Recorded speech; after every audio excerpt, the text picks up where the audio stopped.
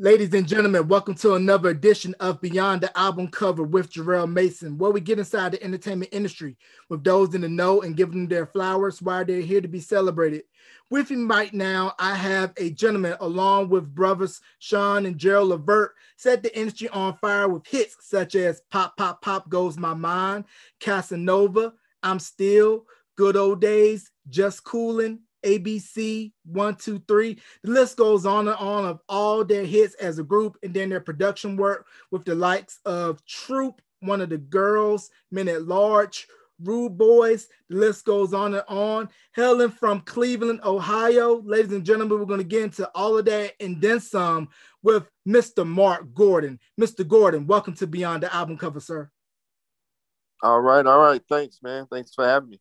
Not a problem. I appreciate you taking the time out of your schedule to come on to the podcast. No doubt. All right, so let's go ahead and hop right into it. Cleveland, Ohio. Getting into the music business, was it something that you always wanted to do, or was it something that just fell into your lap? It's one of those organic things that just kind of happened, And I didn't know or was expecting anything really, but as things start developing and we started working on it for real, then it was a possibility that we could really do something, but I still didn't know. So I didn't know what to expect, but when it happened, because when it happened all kind of fast.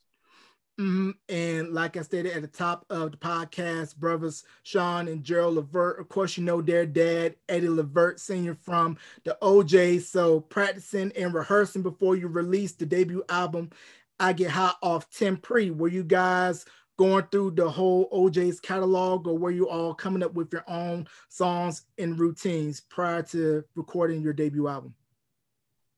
Yeah, before that, we did the Chitlin Circuit in Cleveland, around the, areas.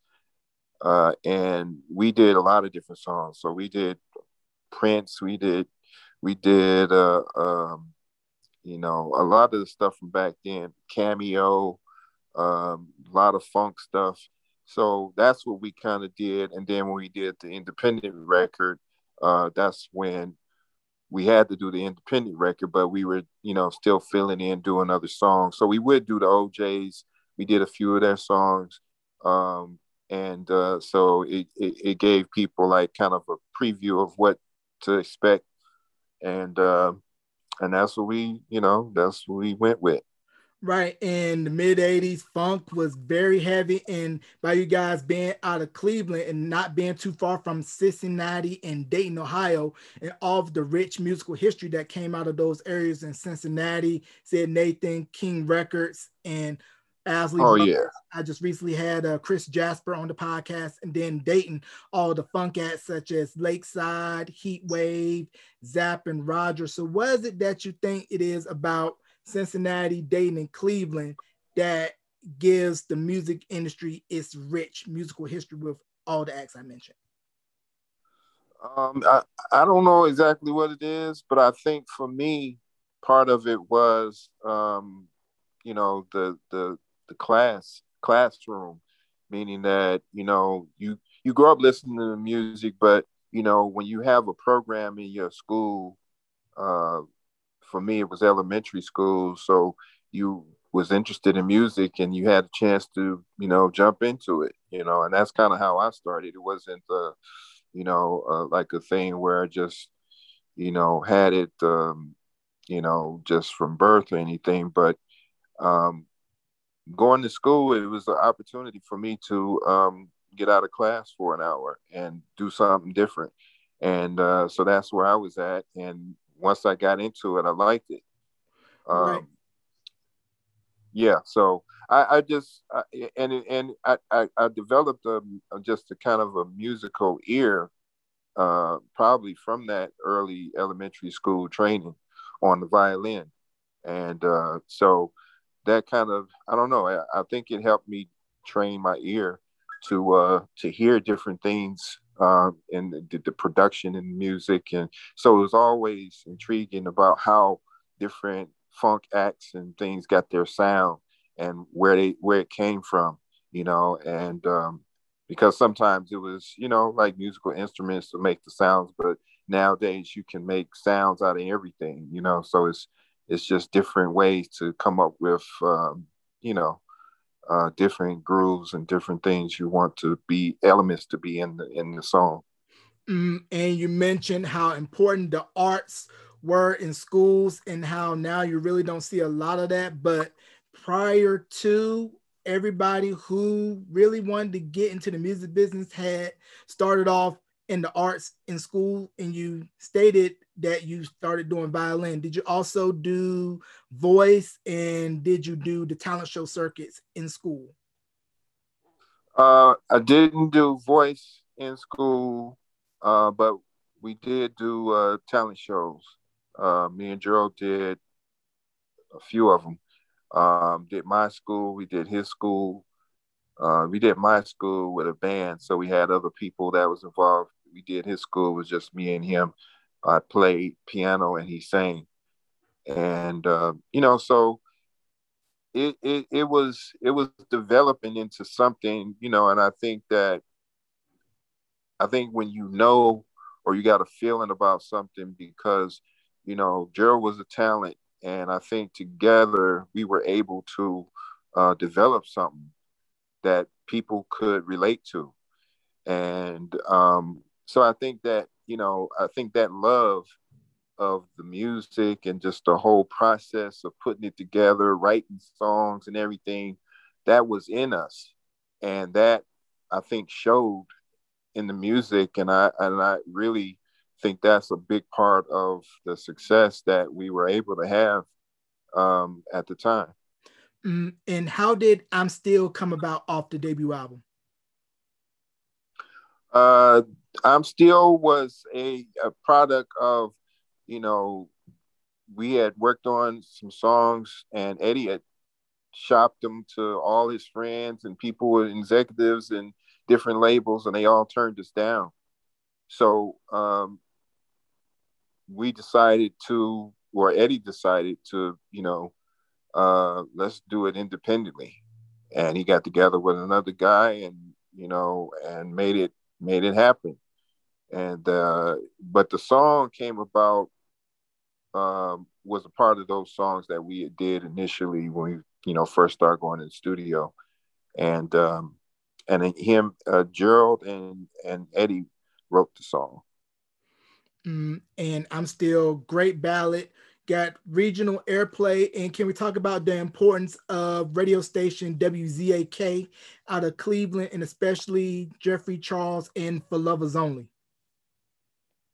Well, it was, I always have to give a shout out to the station that helped push us, and especially Lynn Tolliver, who was the program director at the time. And he immediately put it on with no questions, no nothing. I don't know what it was exactly, because I didn't know him at the time.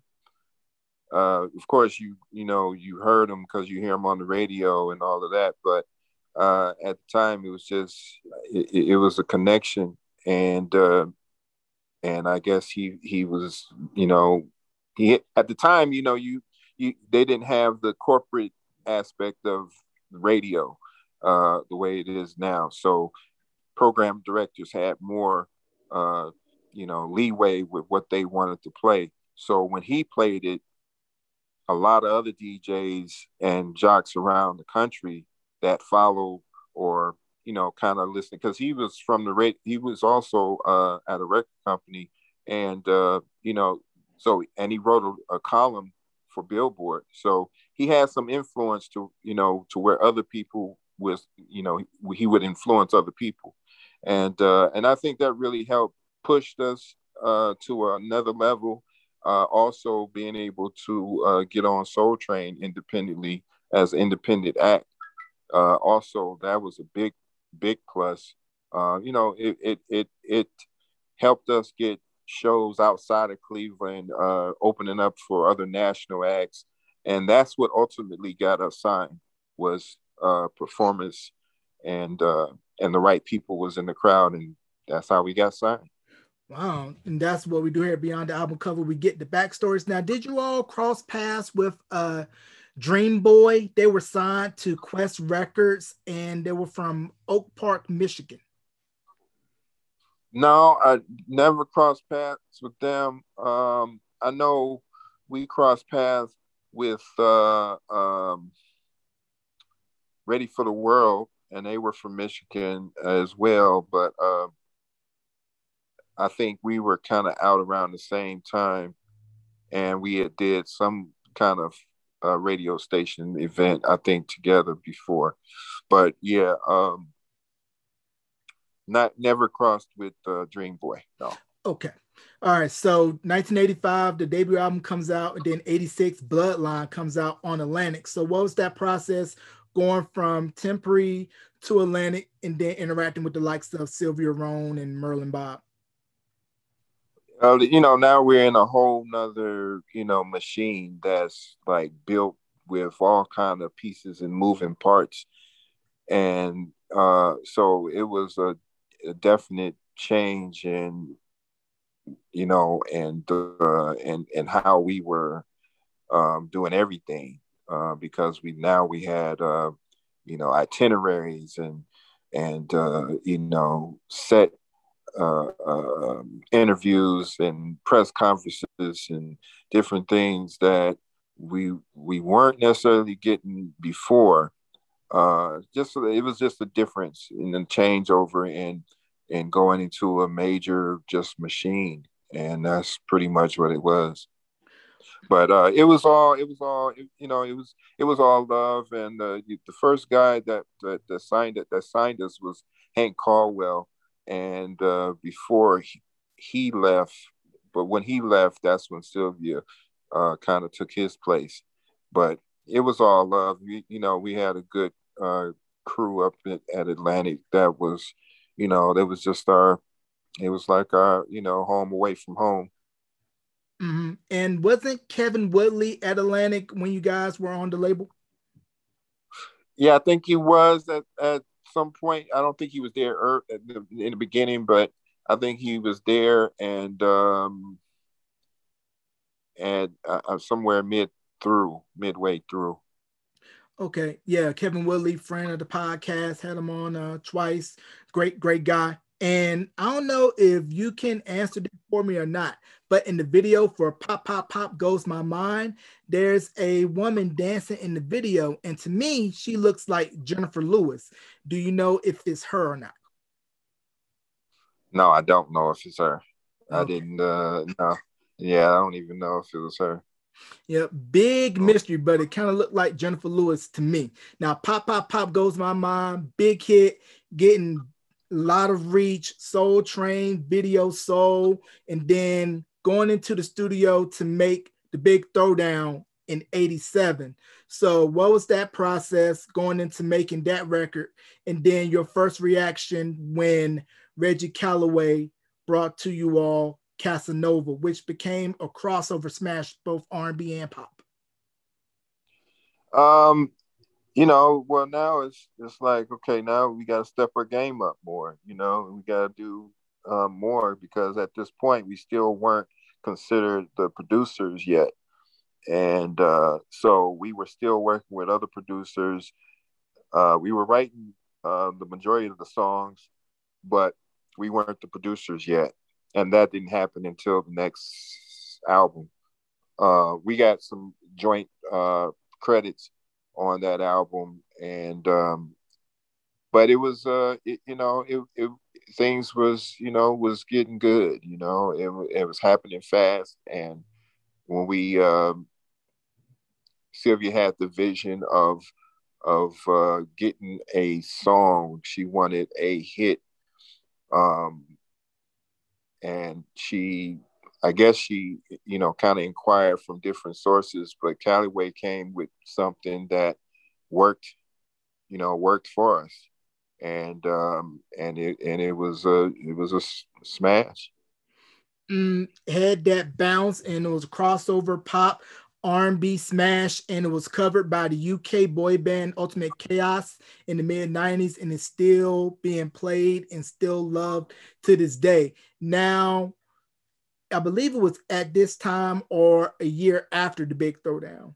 How did Mamacita for Troop come about? And before we go into that, I'll just want to have a real quick moment of silence to honor the memory of Reggie Warren from Troop, who passed. Let's have a moment of silence for Reggie Warren. All right, let's go ahead and talk about Mamacita and Troop and how did that come about? Music had changed a little bit.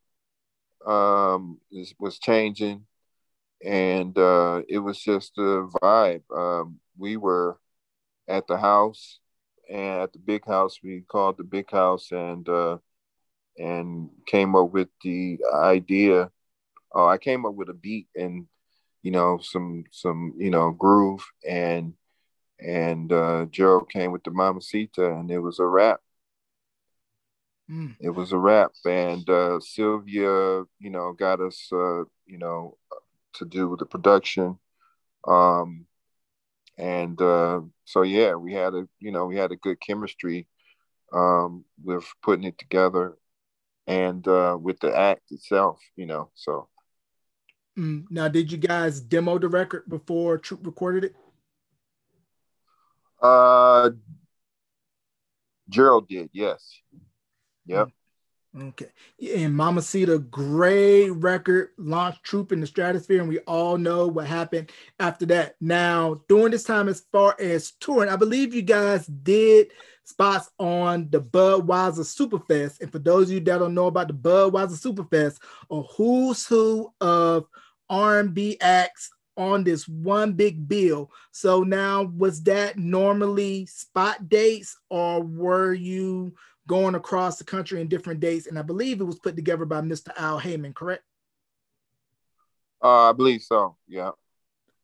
Yeah. No. It was a straight out tour. We had an itinerary, and then those days, those tours lasted longer, and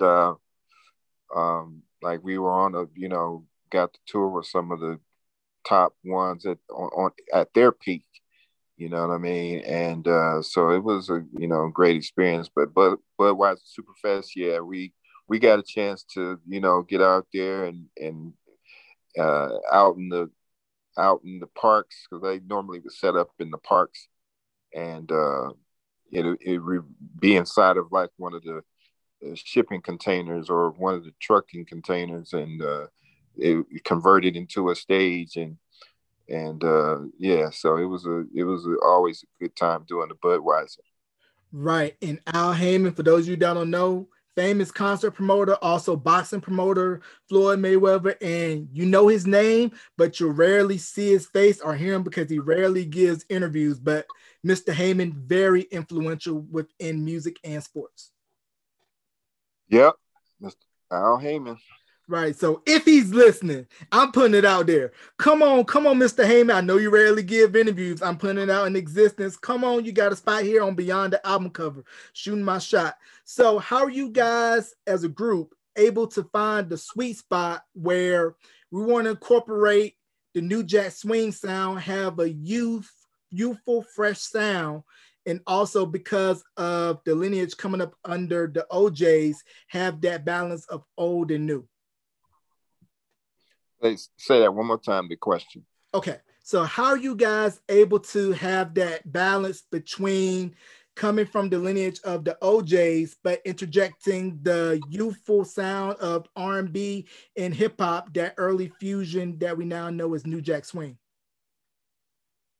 I think it was, I think for me it was kind of conscious, because I know that, like, I'm Still was a ballad, and a lot of people confuse that song, or that song for the OJs, and they didn't know. So we were super young, and I felt like we needed some younger stuff to to kind of infuse where we were. And if you notice, like in the early songs, we had more kind of funk ideas, in the early like for Big Throwdown. You know, it might have been some more like funk type stuff in there, and it's transitioned from there with Just Coolin'.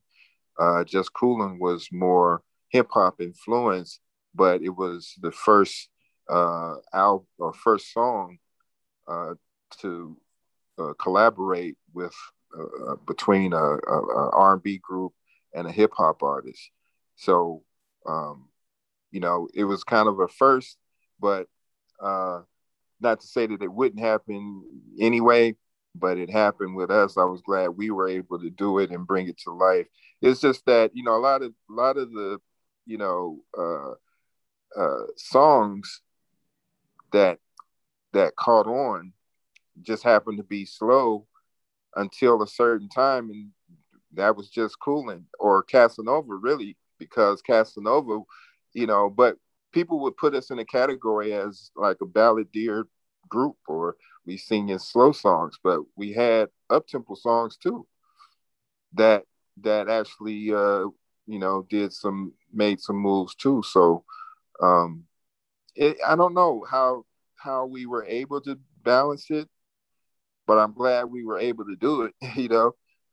Right. I definitely agree because to set the picture up for those that may not remember what it was like when R&B and rap was separate. So pre 87, and I'm saying 87 because that was when Make It Last Forever by Keith Sweat came out.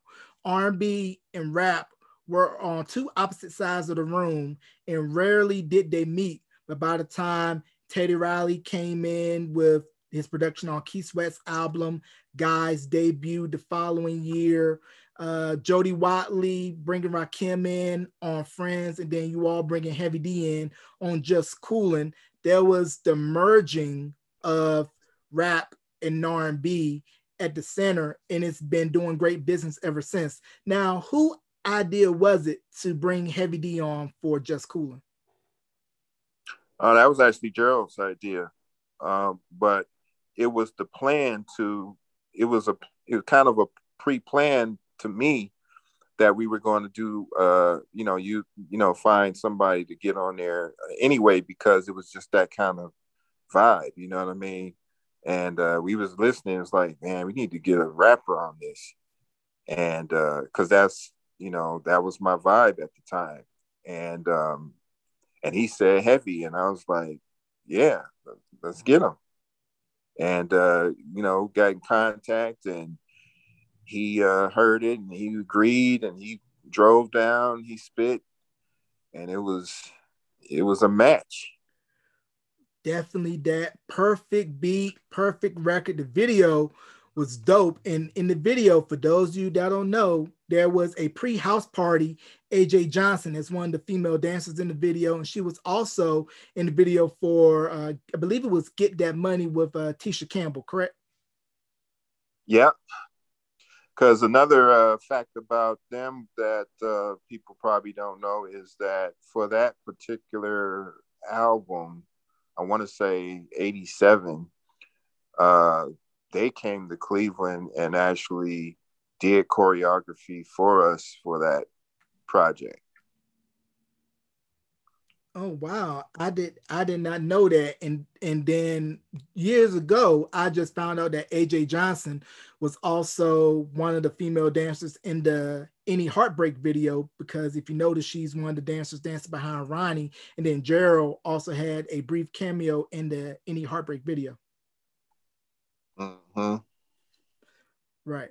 So 1988, Just Coolin' hits, and then there's a gap between Just Coolin' and Rope-A-Dope Style in 1990. And I believe probably during that gap, maybe you can correct me on this if I'm wrong, but weren't you guys on the Don't Be Cruel tour? It was yourselves, Karen White, and Bobby Brown? Yes, yeah, we was on that tour, and but we also had you know, things that was going on outside of that too, because the soundtrack for um, we did the soundtrack for Coming to America, and that on that we had Addicted to You. um, which also, top charts. But and also around that time, it was New Jack City. So we were in the New Jack City, had the cameo in that, and did the singing around the trash can. So it was other stuff that was going on in between the tour, and so we were also recording because we recorded "Addicted to You" while we was on the tour in Florida. We went to a studio out there and finished the song, and then that was that. But yeah, so we was constantly moving. Right. So did you guys have time to really pause for a brief second and kind of soak everything in, or was it pretty much warp speed, keep it moving because everything was moving so fast? Yeah, it was pretty much keep it moving because everything was happening. You know what I mean? And we were loving it. We were loving just the ability to be called, and people wanted us on their tour and wanted us to be a part of different things. So it was a good feeling. It was a good time. Mm-hmm. Now, as far as the songwriting and production within the group, did everybody have a specific role? Like you had your piece, Gerald had his piece, Sean had his piece when it came to the songwriting and production. And was it also right around this time that Travail formed? Yeah, we put that together around that same time. I want to say 87, 88. And yeah, but it was primarily me and Gerald did primarily most of the writing and producing. Mm. So, what normally comes first for you for songwriting? Is it hook first, chorus, or bridge? Or does it vary from song to song? It just varies, you know what I mean? It, in creativity, there's no set way of how to get to the final product. It's just getting there and and loving what you have. So it's no set way. It can come from a concept. It can come from hearing something while you're outside, like I heard a noise, and or you could sample the noise and create the song. It just depends on what vibe you on at the time. You know what I mean? And sometimes I hear things just out the air, and it'd be like, oh, I'm gonna use that, Mm, and you start developing it from that. So it's a whole nother thing to like come up with an idea, and next thing you know, your idea is on the radio. It's a whole nother situation there that's it's real cool. um but yeah, that's the beauty of creativity. right. You never know when it strikes. You could sample a faucet dripping. You could sample ambient noise from the sky, however way you get it, use it. And then the only thing you can do is hope that it turns out to be a hit, right? Yeah, that's it. You know what I mean? So, what was it like for you guys when you all were crisscross on certain tour paths with the OJs? Would you all sneak and kind of do backgrounds during their shows, or we just watch from backstage? Nah, we just watch. But a lot of times we was doing a lot of touring with them too. Mm, So we did touring with them. We actually had a tour together called the Family Reunion Tour. And it was we kind of set up a show to where we all came out on stage together, and we would do a medley section where we would go back and forth and do uh they'd do an OJ song, we do one of our songs, and back and forth like that. And a little piece of it. And then it was a cool show. mm, I don't think I appreciated it as much then as now. Like then it was just like you felt, like I guess I felt like, well, it's just another tour, but it was different. It was different than another tour because we were able to actually put together, arrange how we wanted to do certain things, and and it was also good because we was on stage with such a, great act that that got love from way back, and we was getting love from the from the new crowd. So it was a good little mix. Right. And that's the one thing that I appreciated of groups from that era, such as the OJs, the Whispers, even further back, Shylights, Stylistics, Blue Magic, that you were going to come out polished, and it showed in their performance. And then you guys ended up carrying on the tradition and New Edition and other groups to where when we come out on that stage, you are going to get a full show because you all paid your hard-earned money for either a concert ticket, a tape, cassette, or CD, and you're going to get your money's worth. Right.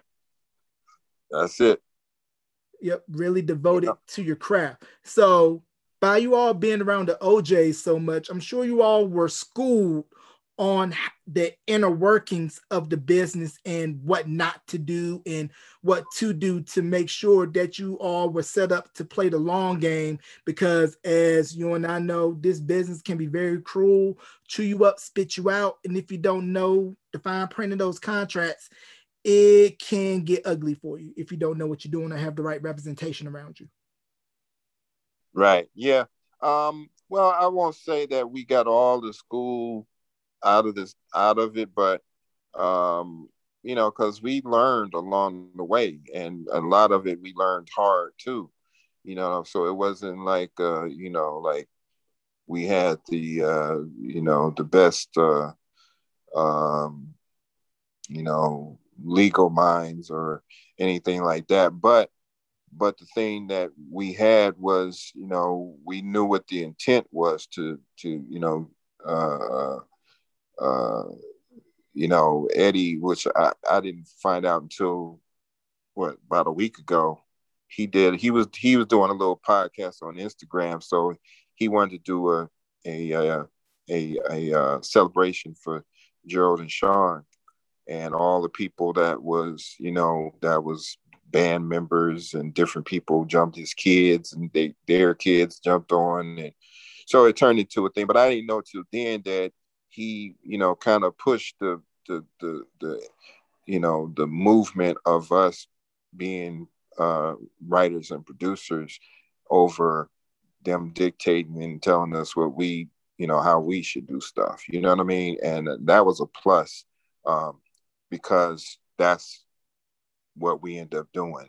And I thank them for that, because a lot of acts don't always get that that leeway to write and produce their own, and that kind of takes away from your publishing and the things that that you have to live off of. And so I'm thankful for that. But there was don't get me wrong, there were definitely mistakes in the process that sometimes no amount of schooling can prepare you for some of the stuff that you run into. So it almost kind of feels like you're trying to learn to swim for the first time. The only way you're going to know if somebody picks you up, throw you in, and you got to learn to sink or swim. Yeah, you gotta learn. Yep. Someday the training wheels are gonna come off. So before we get into Rope a Dope Style, how did you all get on the Don't Be Cruel tour? Was it a referral, or how did that come about? Getting on that tour. Well, again, that was an Al Heyman tour, and he's from Cleveland, so we developed a good relationship, rapport, and he always thought of us for his shows, and so that's how that came about. At least that's what I know, but I don't know if there was anything else that was influenced by that. But um, I know he was behind a lot of the major tours that we were on. So don't be the Bobby Brown tour. Cameo, I believe he was involved with. We was on that Word Up tour. We was on the Freddie Jackson tour. These are all at the peak of their, touring, and so I believe that it was because of Al Heyman, and, reaching and looking out for us. And we were working, so it wasn't like we were sitting around and we didn't have product. We constantly had product because every year after we got to Atlantic, we had a record up until, and even in between that, like I said, we had the soundtracks and that thing. So we had music that was constantly rotating, and that helped us on some of those tours too. Right. It's definitely beneficial to have friends in high places. And I believe Mr. Heyman was in on the New Edition Heartbreak Tour, I believe. Yeah, he probably was. Right. Definitely a money-making tour, Bobby's tour, money maker, because folks, this was right around when Bobby Brown was peak Bobby Brown. Don't Be Cruel was the number one best-selling album of 89, crossover superstar. I mean, just Google Bobby Brown 1989 and you'll find bits and pieces of touring performances, and couldn't nobody touch Bobby once he hit that stage. Oh, yeah, it was a great show. It was a great, great show from beginning to the end. And then you might not know this, or maybe you do, but at some point, uh, Hammer was on the tour too. I never knew that. That was, yeah, Hammer was on some of those tour dates. I forget what happened, but Hammer ended up being on the tour. And then at some point, um, I think they broke off, and I think they went overseas. But yeah, it was a Hammer. It was Bobby. And Hammer came on. Let me see. Hammer came on after us. And yeah, I think I forget how the order, but Hammer was right either before. It was right before Bobby, and so they kind of every now and then they kind of clashed because Hammer had a million people on stage, and Hammer was putting some heat on Bobby, and so that's probably where some of the riff came, but because the stage is, everybody fighting for that, hey, we gonna kick y'all ass tonight or whatever. And sometimes, it's all in good competition, but sometimes, you can take it farther than that. But it was a good time. Right. I definitely agree because that killer lineup, you guys, Karen White, Hammer, Bobby Brown, top of the line, save your money, your ducats to get a ticket. You don't even care if it's nosebleeds. You just wanted to be in the building. So you guys did shows on Arsenio. So what was that like going on Arsenio, knowing that he's from Cleveland and seeing the impact that not only he had within urban culture, but pop culture, because this was the first time where a late night show host were hosting musical acts that you probably weren't going to see on a Joan Rivers, a Johnny Carson, or a David Letterman. It was where you could be your authentic self, not watered down. Oh yeah, it was a beautiful thing because we knew Arsenio before, so shit. We had hometown in the spot. Cleveland was in the house, and that was even similar to like Steve Harvey. We knew Steve Harvey before he became the Steve Harvey who he is now. But back in the day when before we was even Levert, before we hit, we knew Steve because Steve used to work at the mall and at one of the men clothing stores, and so we didn't know he was going to be Steve Harvey, and he probably didn't know we were going to be Levert. So, But yeah, it was interesting situation. But it was always good to see people in from your hometown doing great things. Right, definitely that. So 1990 hits and Rope a Dope Style comes out. Baby, I'm Ready, All Seasons, and the list goes on and on of all the hits from that album. So being deep in the game by this point, what was the process of putting together Rope a Dope Style? Um, just always trying to come up with something creative. That's where rope a dope style. People like what is that? Whatever. We was just loving whatever the creativity and whatever we was doing. It was, to me, we tried different things because that was part of creativity.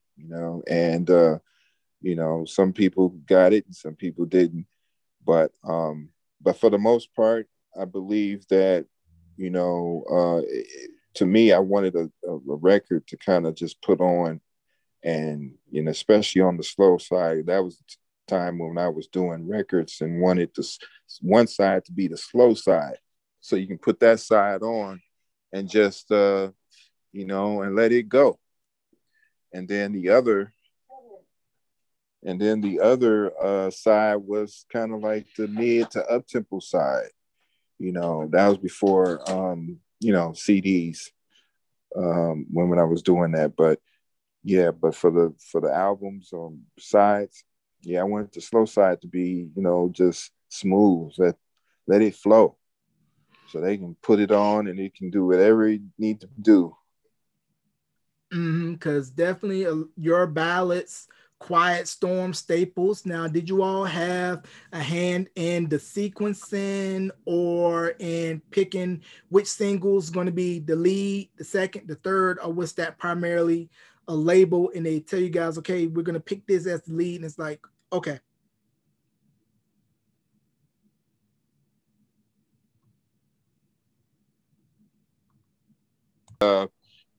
Um, yeah, it was kind of a mutual agreement, like, but we made the decision mostly and for most of it, but it was kind of like an agreement where we was under the same understanding, you know. So yeah, between the label and us. Right, because for those that don't know, sequencing and picking which single is going to be your lead and your second single can be make or break. Now, who were you guys listening to on the radio that you guys took inspiration from? Like, were you guys listening to Jimmy Jam, Terry Lewis, LA and Babyface, Leon Silvers, or any of the other hot shot producers at the time? Teddy Riley? Um, they listened to whatever was coming out. You know what I mean? And you know, and but all of the influence came from the older acts, and like I was heavy into Earth, Wind and Fire, and I was heavy into Cameo and a lot of the funk stuff, and Roger, so those were like the influences. But as music changed or music sounds started changing, you develop what you want to how you want to present your sound. Because me, I never want to kind of bite off of other sounds, but it's there's really nothing that's new with the sounds. It's just that how you rotate them, or how you put them in the mix, or how you use them. And I was heavily into sampling too, so that was part of the creative influence. Too, is be able to use something and it totally flip it from what you know it as. Um, and it's just all creativity. You take it how you can get it. Now, how did you all come about in discovering the Rude Boys, written all over your face, big hit, and working with them? Well, one day Gerald brought them over to the big house. And actually, it was just Buddy and Joe. And originally, that's all I thought that was in the group was a duo.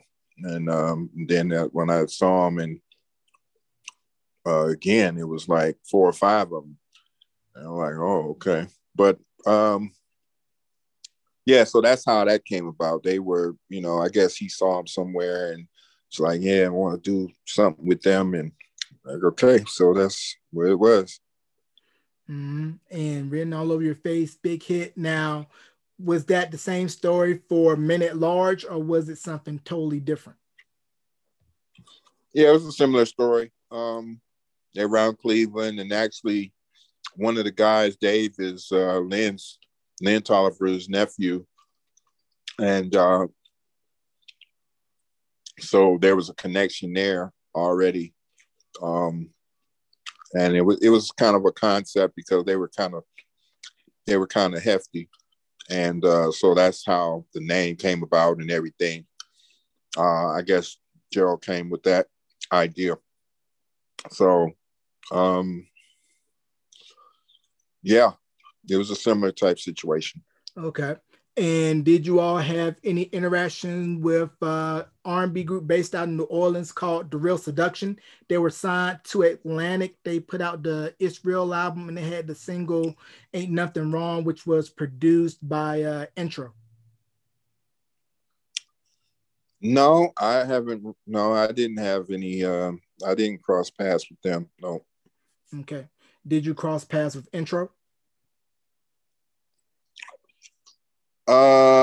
No, not really, not directly, but I was working around, different people at some point, and when I left Cleveland, and I had done some stuff when Missy had just got started, and not really got started, but before she blew up, while she was blowing up, we were working on some projects together. Okay. But no, I didn't. I hadn't crossed paths with them at that time until later on. Mm. Now I want to circle back to Troop. We talked about how Mamacita launched them in the stratosphere. Then in '89, Attitude with Spread My Wings, the cover of All I Do Is Think of You, and My Music, I'll Always Love You. Those two records in particular were the first early production credits of a young Dallas Austin. So, what was it like for you seeing their success from the debut to Attitude to Deeper? Um,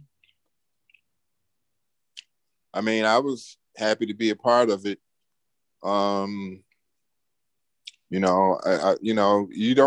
I guess while it's happening, you don't really think of how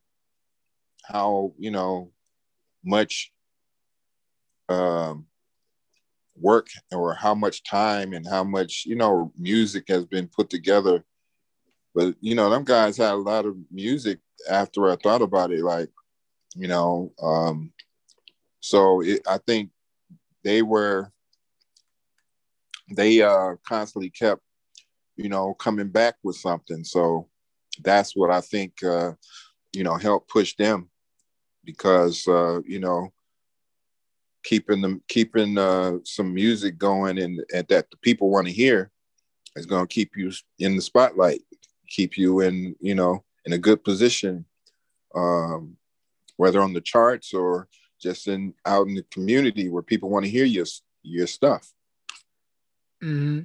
Now, 1990, Rope-A-Dope Style, then there was a 3-year gap because For Real Dough came out in 93. So how are you guys able to balance, okay, we're going to do this album, but at the same time, allowing everyone else to have their own space to do their own separate thing, whether it be production or solo albums? Well, it was just one of them things that happened. And there's a lot of transitioning going on. So it was just one of them things that was either going to happen or not happen. But I think that we were able to, you know, we were able to come back and still, come with something that I think people wanted to hear. And so that's always the inspiration to me. Mm-hmm. Now, how did the song "Good Old Days" from Pharrell though come about? Because to me, whenever I hear it as an homage, like the song title, "The Good Old Days," when things were the way they were, and we want to take it back. You know what I think now that you saying that, and the time frame that it was, and what I just said. We were going through some challenges, and I don't think it was intentional, but I think there was some challenges ahead of us, and I'm not saying that that's the whole inspiration, but now that I look at it, that was kind of like a cry for, we want to go back in time, and if you can go back and redo some stuff, and get some of that old feeling back, um, when things were not as good, but seeming like good, because you know we were able, as Black people, we were able to always make good out of bad situations. We were able to handle whatever situation that came to us as Black people, I believe. Otherwise, I think, we wouldn't have been able to last as long. It's just like, people say, well, yeah, well, back in the, slavery days, then they sung the hymns, and they always had a song to carry them through. Whatever situation, they would go to a song. And I think that's always been, I think it's a Black thing. I just think that is something that's in us to, want to go back to good times, regardless of what's going on. And that's true, because even at that time, we were saying good old days, but now you still say we want the good old days. You know what I'm saying? Mm-hmm. You can still say that now. Like, man, I want to go back to the good old days. Right. Everybody wants to go back to when it was simple, when it was fun, where you didn't have bills and you didn't have a care in the world. Yeah. Yeah. Mm. And again, it's not, don't mean that it was a better time necessarily, but it was better because it was simple, or it wasn't as complicated to where we were, getting into the older situations, to, now you might have some arguments and fights, and or whatever it is that get in the way of your situations or relationships or whatever it is. Like, people want to escape and go back to when it was simple, or at least seemed to be simple, when it was better for you all, as a team, or as a couple, or whatever. Don't mean the world was better. It just means that, things was a lot simpler, and a lot, just people had more compassion, and just the community was a little bit better. And so. Right. Everybody looked out for everybody, because I can relate to that coming from small rural North Carolina. Everybody knew everybody. You probably went to school together from elementary, middle on up. And if you did something wrong, the community had permission to get into that behind, and then you're going to get it even more when you got home. Right. Yeah. So, a lot of that is missed, because people now, you just run rampant, can do whatever. You know what I mean? Some of the stuff you would be ashamed to do back in the day, because you knew that somebody gonna say something to somebody, and it's gonna be a problem. You're gonna get a whooping by the people who found out, and by your mama and your daddy when they find out. So it was a lot more respect. Mm-hmm. It was either you were gonna have to get a belt or go outside, pick a switch, and if you picked the small one, they were gonna make you go back out and pick another one. All right. Yeah, so I know. So we're gonna pivot from music for a minute. We're gonna talk about a little bit about sports because Cleveland, great sports town, but it been had by heartbreak over the years, whether it be the shot, the drive, the fumble, but that all had been washed away when LeBron James from Akron, not too far from Cleveland, delivered a championship to the Cavaliers. And then with the Browns now on the rise and looking to build off their successful season last year, making the playoffs. And then you have the Cleveland baseball team. Everybody knows them from Major League, and they're one of the top teams in Major League. So what is it that you think it is about Cleveland that makes it a great sports town? I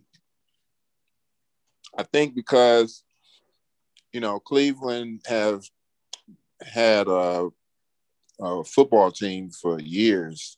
I mean, you talking about going back to Jim Brown and before. So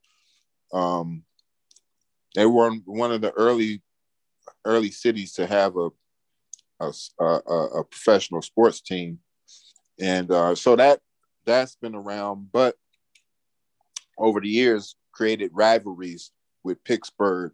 There was division rivalries, and plus they right next door, so it was just like having that school rivalry from one school to another.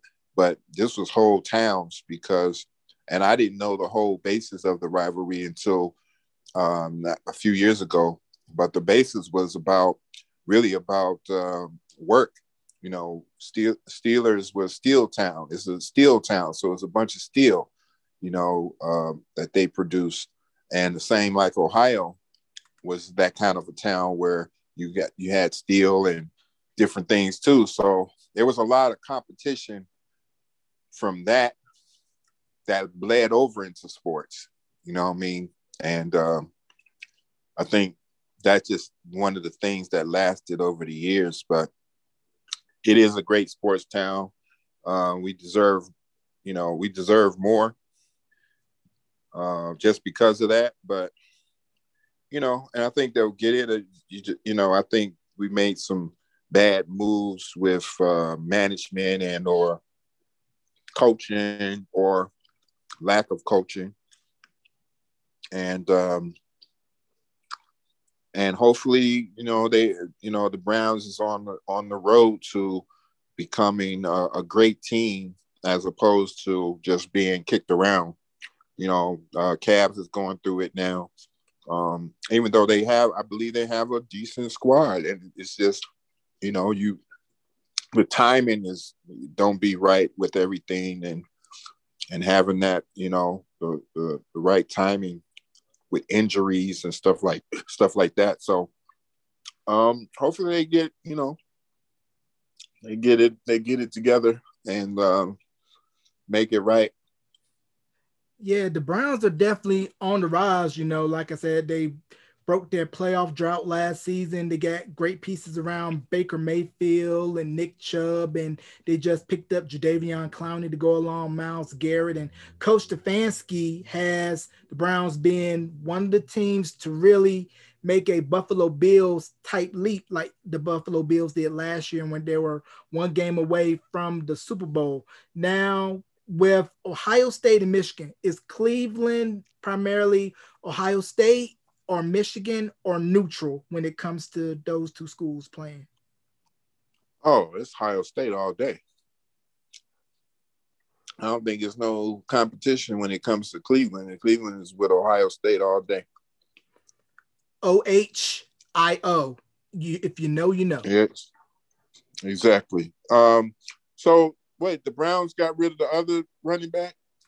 That I'm not sure, but as of the taping of this podcast, it is round one of the NFL draft, and I believe the Browns have not picked yet, but it's going to be interesting to see where the Browns will be picking and who they pick up in order to build off of the success. And before we go back into the music, I want to ask you, what is your take on the impact of LeBron James, not only for Akron and Cleveland, but in and around the surrounding areas with his I Promise school and just being more than an athlete, standing up for social cause and really living up to all the expectations that has been weighed on him since he was at St. Vincent, St. Mary?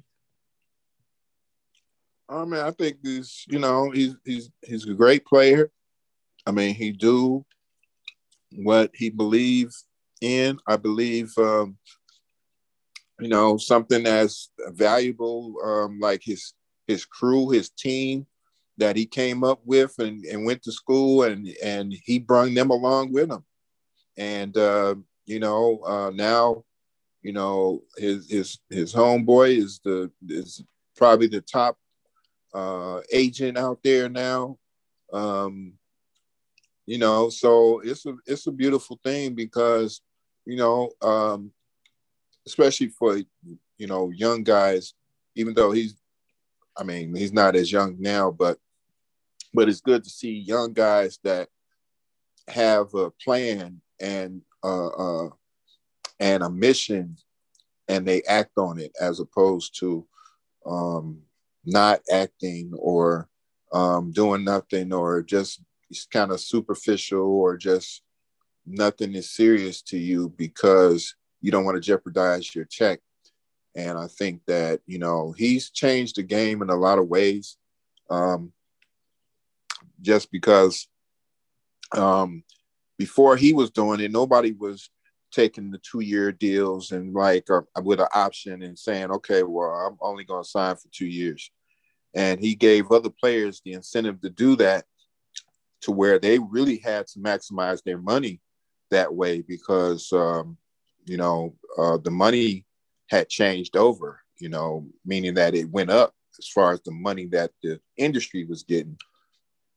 So if the industry get more money, we got to get more money. And knowing that, he didn't want to accept, a long-term deal to where you locked into a certain amount of money because now you can't try to get more money because you locked in, and knowing that it's just when you on top of your game, all of that stuff. You're on top of it. Like you got a team of people thinking about things that's relative to you being successful and relative to you being successful off the court also. And I think that's what he's been able to, to put out there on a consistent basis. I can't hate on him, and I feel, that people that do just hate. You know what I mean? You can't hate on that. No, you definitely can't hate on what he's doing, and also got to give big ups to Caris LeVert doing his thing with the Pacers. Right. Big up to Caris doing his thing with the Pacers. So, besides the Midwest and Cleveland, what were some of LeVert's top markets or regions of the country to tour? DC, Washington, DC, Virginia. I'd say Texas, Detroit.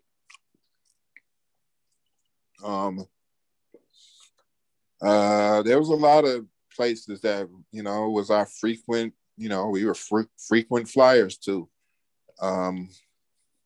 New Orleans. We had a lot of spots that we hit. Right. Yeah, because I could definitely remember seeing the bill for the different tours, either in Ebony or Jet, and just saying, man, I wish somebody would have the foresight to record it and release it, because hearing about all those acts on one bill, like for Budweiser Superfest, if they would have had it on VHS tape with the concerts, or at least on cassette or CD, the performances, that would have made a killing. Yeah. Yeah. And let me clarify something, because I think you said Budweiser Super. We was talking about Budweiser Superfest earlier, but I think it was also another tour that was like the Miller Sound Express. that we were on a lot too. The Miller Sound Express was the one that, you know, they convert the truck a truck thing into the stage and all of that. But the Budweiser Superfest usually happened in Cincinnati.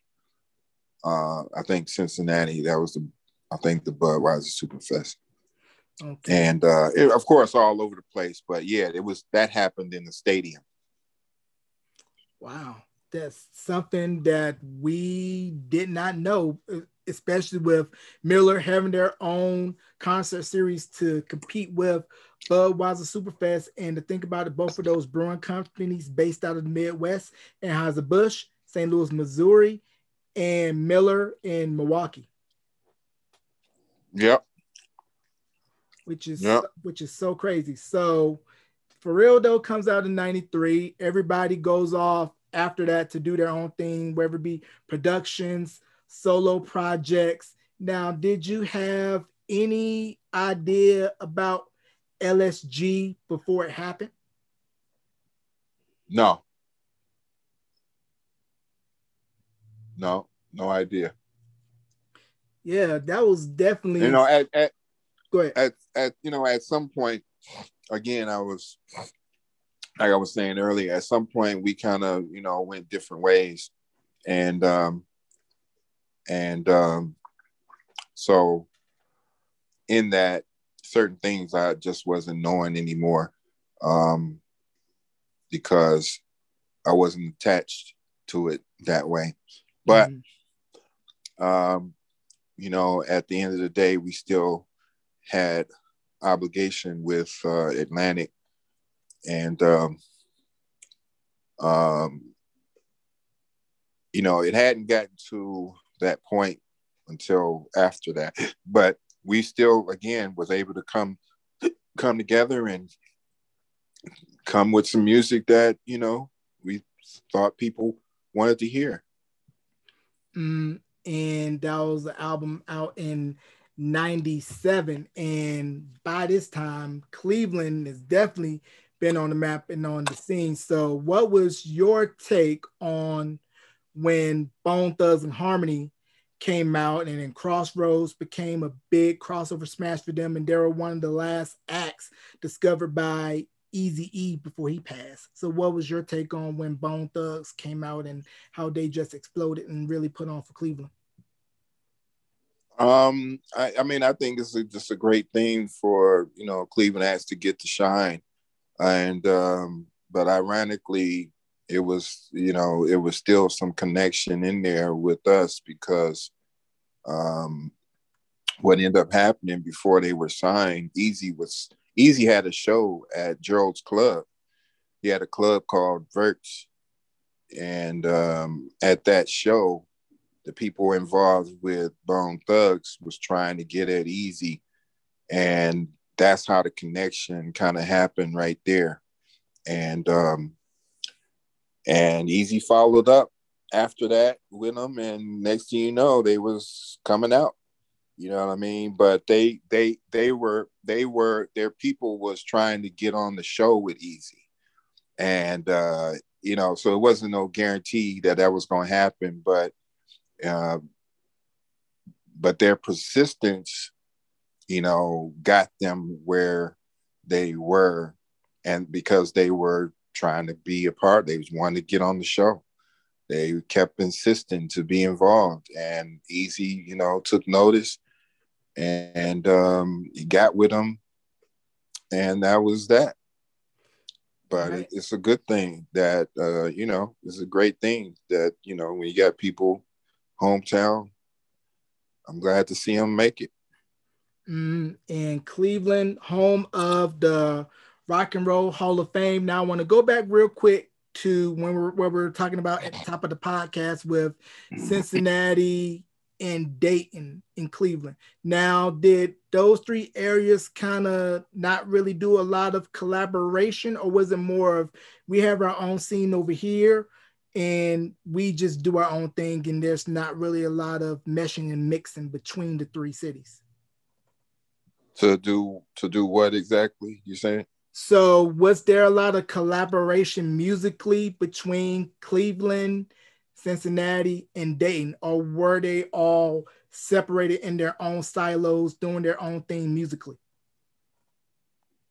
I think everybody just was doing their thing, whatever it was to, to get some traction, you know what I mean? And I don't think it was a thing where we wouldn't work with other people. I think that especially for us, we were just having the time of our life at that point. And so we were trying to get it all. We were trying to do it all, and but yeah, no, I look at it like, there's a lot more that I wish we would have done together, because it's just a lot to a lot of good music that um, what you can create. Now, what we did do, we did get a chance to collaborate with George Clinton, and that song never came out. Um, Sylvia didn't want the song to come out, so it didn't come out. But I have the mind to try to pull it out and revive it, and you know do something with it. But that was a collaboration I was definitely happy about, because George was like the Funkadelic Parliament. Come on, man, that's that's just some next level creativity. Like, you know, you can't get no more creative and more funky than that, you know. Mm, So yeah, you definitely can't get no higher than that because George Clinton, along with Zapp and James Brown, pillars of a lot of the hip hop records that ended up getting sampled and getting reintroduced to a totally new generation. exactly. They'd be so totally new that that they think that, and I've heard this myself, dude, young boy thought uh that uh that that Mtume took from stole the song from Biggie. Like, wow, Mtume stole the song from Biggie. Which is the other way around. But that's why it's so important to have platforms where you can educate those on no, this came before that, and to really know your roots, know the history, and pay homage. Exactly. And that's something that we are bad at. We're horrible at that, because if you go overseas, they know all your stuff. They know they know stuff you weren't even thinking about. I mean, they honor R&B music for real, and it's kind of like, unless it's being sampled, is somewhat of a lost art that's being pushed. But my thing is to continually do what I know to do, and so that's my goal, is to keep putting out music that I know that works, or that have worked in the past, Mm-hmm. you know. Right. And real quickly, can we talk about one of the girls?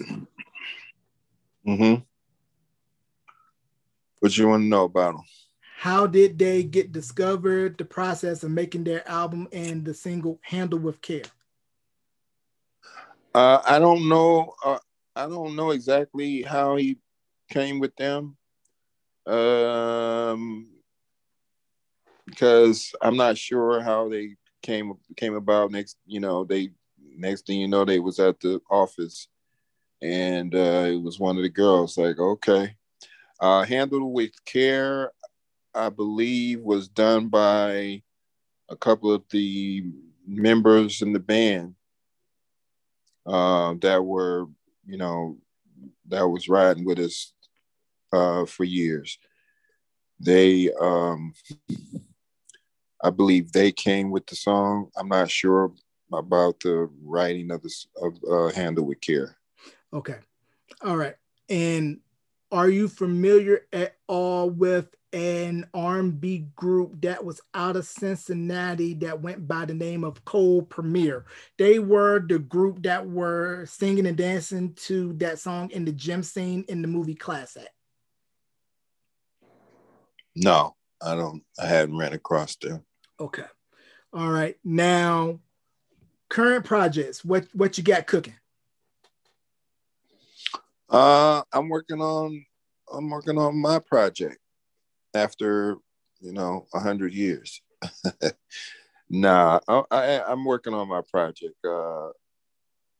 and it's going to be a kind of a combination of some things because I'm putting my story together, and so I'm coming with just overall content from A to Z. I'm coming with some content, whether it's reading, visual, or musically. I'm coming with some content, Right. and I hope that I hope that the people like it. Right. And we're definitely looking forward to that when it drops. And I want to get you out of here on this. Overall, Levert's legacy. How would you describe the legacy of Levert and the impact that you guys had on the music industry? I think there was definitely some impact. I don't think that I always say this, and I believe it's true that this is not how the story was supposed to go, but this is the way it went. And I think that as time go and more because I'm always doing everything I can, social networking, to make sure that we are being preserved, and there's other people that's out there that's always promoting 80s and 90s and this and that, and so I appreciate them for doing it, because we are mentioned in that grouping, and but I'm always trying to do something to keep that out there, because that was the nucleus for everything that we had to do with. The nucleus was us doing what we did, and I think that I want to preserve that as much as possible, and just do more music. And in fact, I do have some unreleased music that I am gonna I plan on releasing from the group. So it's just a lot to go through and process, and just always trying to make the people happy, and make them feel a certain way, put them in the mood, and give them something that they haven't been getting, or just being a part of the good times in their life. You know what I mean? It's nothing better than them kind of stories, when I get those stories from people that'll come up and tell you that they got married to your song, they had their kids to your songs, you know what I mean? And so that part of it is something you can't really, nothing else compares to that kind of situation. You can make all the money, you can do all the things and everything, but when people really get it and they really into it like that, and they tell you them stories, it'd be like, man, like, you don't know how that is to be a part of somebody's life like that, to touch them to where they're really they're part of your whole why you do what you do, and so I appreciate that from all the people that's supported Levert and anything Levert related, because it helps to keep us promoted. You guys' legacy forever stand the test of time. And before we close out the interview and do shout outs and plug your social, I want to do a moment of silence to honor the legacy and memory of Sean and Gerald Levert. Let's have a moment of silence for Sean and Gerald Levert. Amen. So, do you have any shout outs you want to give, Mr. Gordon, before we conclude this interview? Also, plug your social media. I'm on Instagram, Mark J. Gordon. The J might throw people off, but it's Mark J. Gordon, or you can maybe type in Mark.Gordon. And the same on Facebook, Mark.Gordon. And I do have Twitter, and I think it's the same. I don't be on it as much. I got to get a little bit better at, being on social media like that. I kind of fell off of it, after I lost my mom, and I just wasn't really, I was going so hard before that. It was just like, man, I had to fall back for a minute. So, but I just, hit me up on there. I'm out there, but you will be seeing some things. I'm developing some things as far as on the music networking side, and so you may be seeing some radio programming and stations developing across the country in different cities. So look out for that. 9311 Entertainment Group is my label and entertainment network that I plan to do that with. So you may be seeing, a network near you, where we want to ensure giving us our music that the people want. You know what I mean? And not just that, but my thinking is to create the infrastructure for us to do what we do without the outside influences and the people that's trying to control the music game. And we do it for the love. You know what I mean? We do the music. Of course, we got to get paid, but the music game is a tough game, and I think it's long overdue that we have our own infrastructure and things that we do, so that nobody can control what you're doing and hold your copyrights, and basically drain the blood out of every song that you ever put out there. And so it's long overdue for that. And so that's part of my mission right now, is to bring that to life, not just for me, but for our community, our music community, and our and us as a Black community. But I think a lot of people is feeling it behind the streaming and behind the things that the industry has used as to basically capitalize over artists. And I'm over it. Yeah, because as we see with digital and streaming, the rates are low and the numbers don't add up when you get those quarterly earnings from either BMI or ASCAP. So it's about time that artists say, no, we're not going to stand for it, and we're going to cut the middleman out. We're going to do it our way, and we're going to want the whole pie, not just a piece or a sliver. Exactly. So that's a campaign you may see me initiating. And if people, you're gonna have some people that's not gonna be along because they used to, getting catered to by the label. It's hard to, pull away from that dangling carrot. You know what I mean?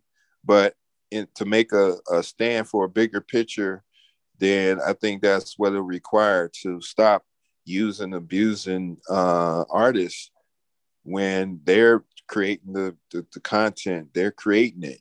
You know, you use it and abuse it for 30, 35 years, then you don't want to give the masters back, you know? And so we just, you know, when you know better, you do better. And that's what it's time for. Mm-hmm. Industry rule number 4080. Shout out to Q-Tip, A Tribe Called Quest, Ali Shaheed Muhammad, rest in peace, Phife Dawg. If you know, you know. Do you have any people you'd like to thank before we conclude? I mean, I basically I want to thank the, you know, like I said, thank the fans, the people that's been supporting Levert and all of the, you know, acts, you know, that follow and that continue to follow, and you know, keep looking out for a good product because it's coming, and we appreciate it. We appreciate the, you know, we appreciate the fans and the supporters, you know. Right. And I appreciate you coming on to Beyond the Album Cover. And you can catch this wherever you stream podcasts, on my YouTube channel, youtube.com/Beyond the Album Cover, or at the website beyondthealbumcover.wordpress.com. Ladies and gentlemen, let's give a big thank you, round of applause to Mr. Mark Gordon for coming on to Beyond the Album Cover. Thank you once again, Mr. Gordon, for coming on to the podcast. Thank you. I appreciate the platform. We need more to get the word out and keep you know, keep these young people informed on the music and the history. You know what I mean? Yes, sir. I appreciate you.